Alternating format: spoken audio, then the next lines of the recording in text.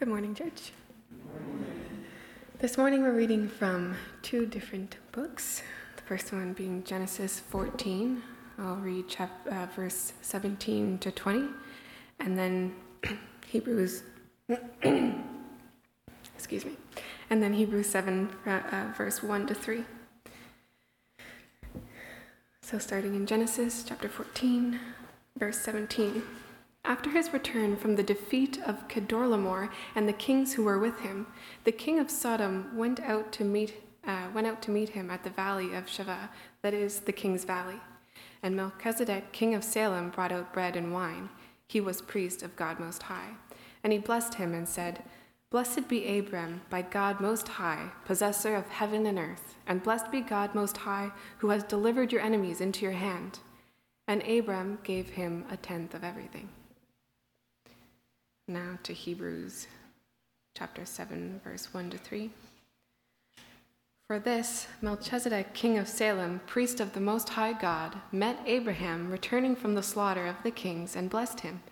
And to him Abraham apportioned a tenth part of everything. He is first, by translation of his name, King of Righteousness. And then he is also King of Salem, that is, King of Peace. He is without father or mother or genealogy, having neither beginning of days nor end of life, but resembling the Son of God, he continues a priest forever. This is the word of the Lord.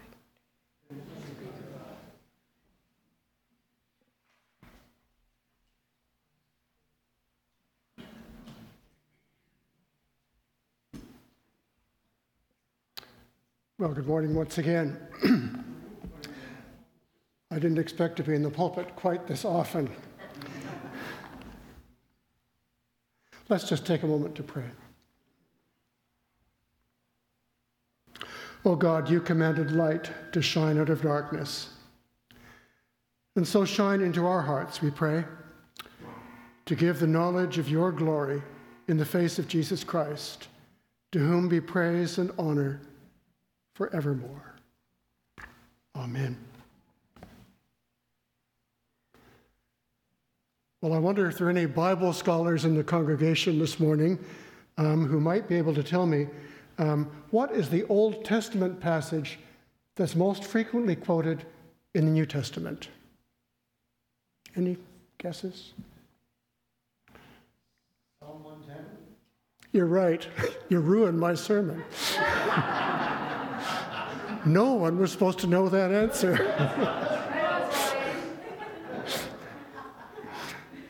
I was going to suggest that some people might have thought it would be something like Leviticus 19, you shall love your neighbor as yourself. There might have been some prophetic scholars who might have thought it would be Habakkuk chapter 2, verse 4. The just shall live by faith, but you got it, Brian. It's Psalm 110, verses 1 and 4. You know, there are something like 300 quotations from the Old Testament that can be found in the New Testament, but it's those verses that are found most frequently. And here's what they say. The Lord says to my Lord, sit at my right hand until I make your enemies your footstool. The Lord has sworn and will not change his mind. You are a priest forever after the order of Melchizedek. Now, the first place where we find these words is in the first three Gospels, in each one of them. They come up in the course of one of those nitpicking encounters between Jesus and the religious authorities. And we hear them not on the lips of Jesus, but on the lips of his opponents. And they use them to try to debunk what people are beginning to say about Jesus, that he is the promised Messiah. And yet clearly they recognize these verses as a messianic prophecy. Now, the next time we come across them is when they're quoted by Peter. And they're found in the middle of his sermon on the day of Pentecost. And he was addressing the large crowd that had gathered in the street when they heard Jesus' followers praising God in what they recognized as their own languages. And after citing these same verses from Psalm 110, Peter proclaimed, "Let all the house of Israel know for certain that God has made this Jesus, whom you crucified, both Lord and Messiah. And this, in turn, brings us to the letter to the Hebrews, which we've been following now since the beginning of the year. And so I'll forgive you if you don't remember way back in chapter 1, where this text is quoted yet once again. And there, pointing to Jesus, the author asks the question, to which of the angels has God ever said, sit at my right hand until I make your enemies a footstool for your feet? And then finally, we come to the verse immediately preceding the passage that we read this morning. It's Hebrews chapter 6, verse 20. And there the author writes of Jesus as having become a high priest forever after the order of Melchizedek. Melchizedek? Anyone? Melchizedek? Who was he? Well, I was scratching my head this past week trying to come up with a title for this sermon, and one title I came up with is, Who the heck is Melchizedek? And perhaps that's exactly the question you're asking yourself now. Well, the answer comes in the 3 verses that make up this morning's passage from Hebrews. The author takes us far back into the mists of history. In fact, to chapter 14 in the book of Genesis. Now here's the scene. The rulers of Sodom and Gomorrah had been trounced in battle by the rulers of some of the neighboring settlements. And among those whom they took as captives was Abraham's nephew Lot. Well, when Abraham found out about it, he pulled his men together and staged an overnight raid on those 2 rulers and their forces. The result was that Lot was made a free man once again, and Abraham was able to forge a treaty with the ruler of Sodom. And that's where Melchizedek enters the scene. He appears to come to Abraham out of nowhere. He is the king of Salem, later to become Jerusalem. And the scene takes place in the nearby valley of Shaveh. Melchizedek brings with him bread and wine and pronounces a blessing on Abraham.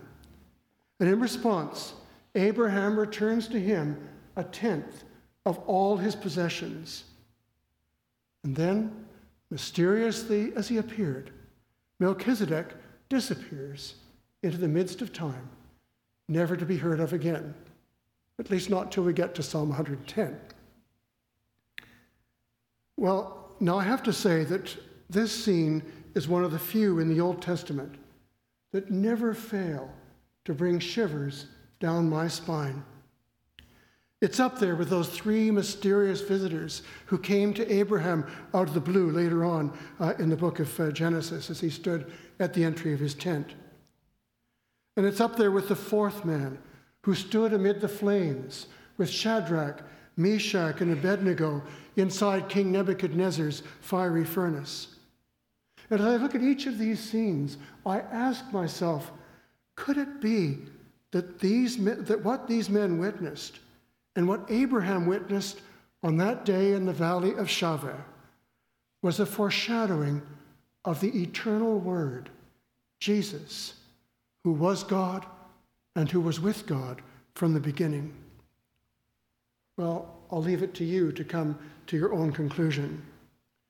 But back to Melchizedek. Our passage this morning tells us 3 things about him. And the first comes in a translation of his name. It's a combination of the 2 Hebrew words melech, which means king, and tzedek, which means righteousness. And put them together, and Melchizedek's name means king of righteousness. And as such, he points directly to Jesus. But before we go any farther, I want us just to ask the question, what does it mean to be righteous? Many people confuse righteousness, I'm afraid, with self-righteousness. And in reality, the 2 really couldn't be farther apart. Jesus put the lie to what masquerades as righteousness when he told the story of the Pharisee and the tax collector who went to pray one day in the temple. And you'll remember how the Pharisee strutted into the temple and parroted, "God, I thank you that I'm not like other men, extortioners, unjust, adulterers, or even like this tax collector. I fast twice a week. I give tithes of all that I get." Well, I want to say, that's not righteousness. That is shameless, delusional pride. Several years ago, one of my brothers had new neighbors move in next door. And in an effort to be friendly, he went over and invited them into his home, to his home for a barbecue. And he was taken aback by their response. "Oh no," they said to him, "we couldn't do that. Our church forbids us from sharing meals with other people." As Jesus followers, we need to be so careful not to radiate that false brand of righteousness, the one that gives the impression that we see ourselves as better than other people. No, true righteousness is to be found in the tax collector, who crouched in a shadowy corner of the temple where he was barely noticeable, and not having the boldness even to lift up his eyes to look towards heaven, he murmured, "God, be merciful to me, a sinner." You see, the truly righteous recognize their constant need of God's grace. The truly righteous seek to live in dependence upon him.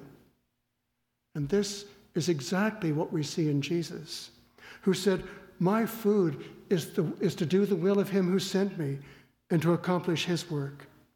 And again, we hear him say, "I have come down from heaven not to do my own will, but the will of him who sent me." But we call Jesus righteous in a unique sense, because he did what no other human being has ever done. He lived a life of perfect, uninterrupted communion with his Father. Jesus is the true King of righteousness, and in him we're able to see all that it means to live in a relationship with God. Well, the second fact about Melchizedek that our passage this morning points us to is that he was king of Salem.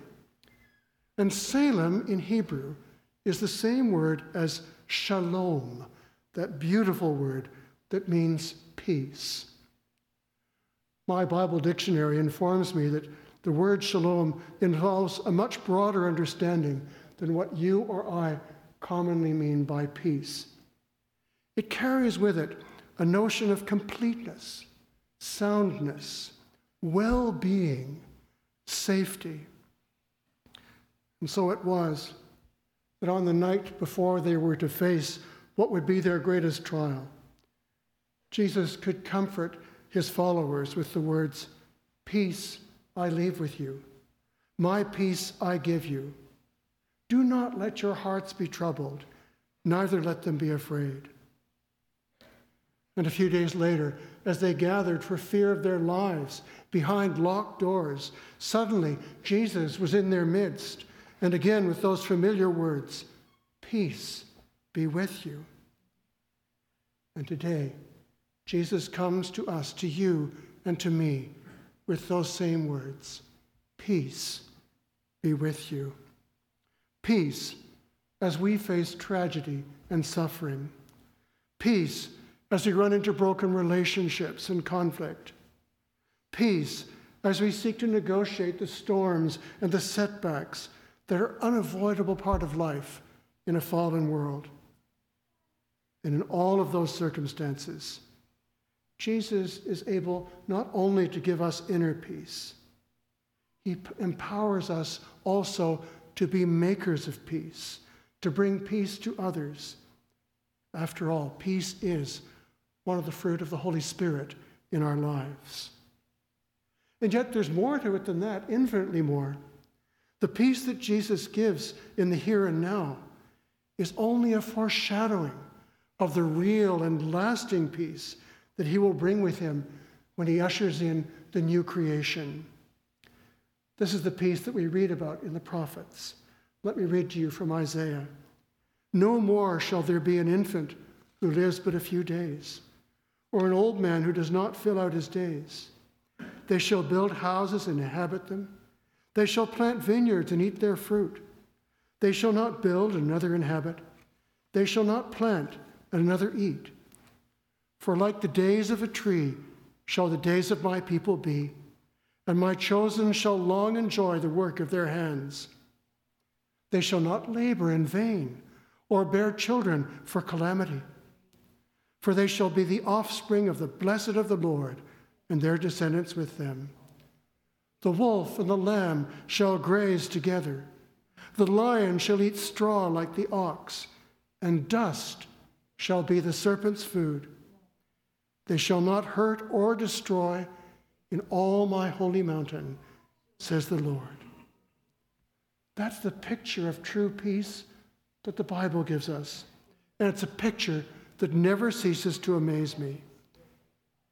And what a stunning contrast it is, I might say, to the images that we see daily in the news right now of bombed out buildings and desperate refugees fleeing from Ukraine. But yes, Jesus does bring us peace as we lay our troubles before him. But the real peace he came to bring us is the shalom of the new heaven and the new earth, when all creation will thrive as it never has since the Garden of Eden in the light of his unending glory. And that is the vision of peace that calls and arouses you and me to be makers of peace in the here and now. And so, like Melchizedek, Jesus is the King of peace. But thirdly, Melchizedek was a great high priest. Abraham recognized this when he gave him a tenth of all that he had. And we don't know what kind of sacrifices Melchizedek offered in his high priestly role, but we do know the sacrifice that Jesus offered, and that was his own life's blood poured out for you and for me on the cross.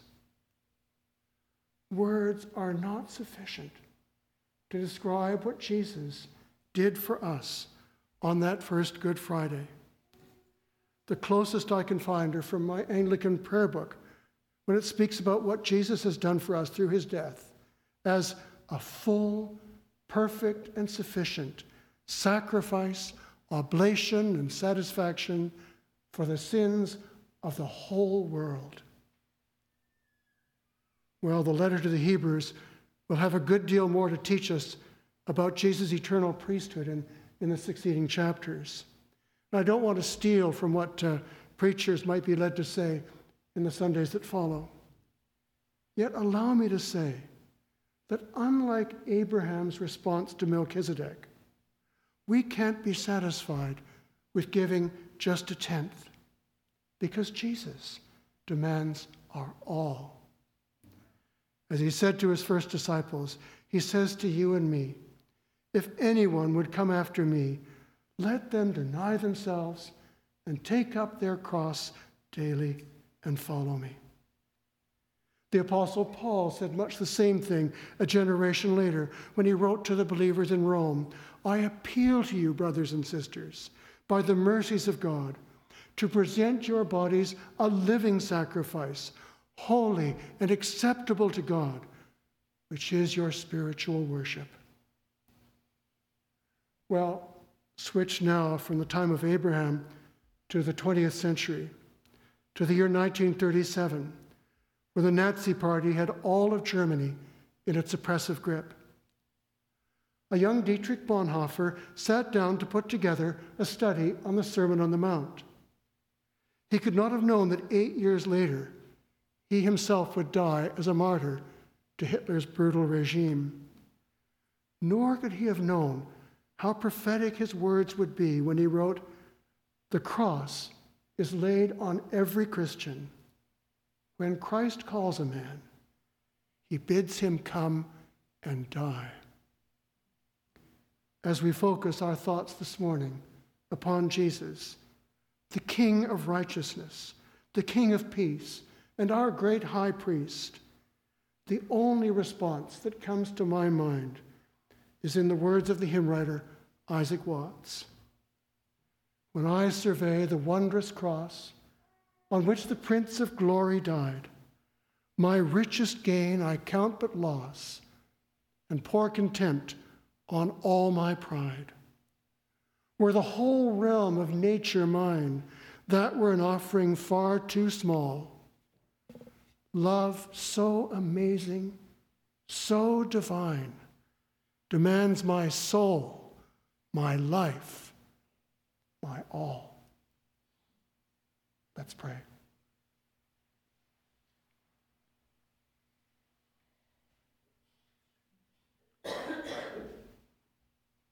Lord Jesus, what can we say in response? For all that you are and all that you have done for us. You are the King of righteousness. You are the King of peace. You are our eternal high priest. And we cannot begin or end our praise for you in any worthy manner. And yet we pray that you would help each one of us to give more and more of who we are to you until that final day when you appear in all your glory and all of creation will redound to your praise. Amen.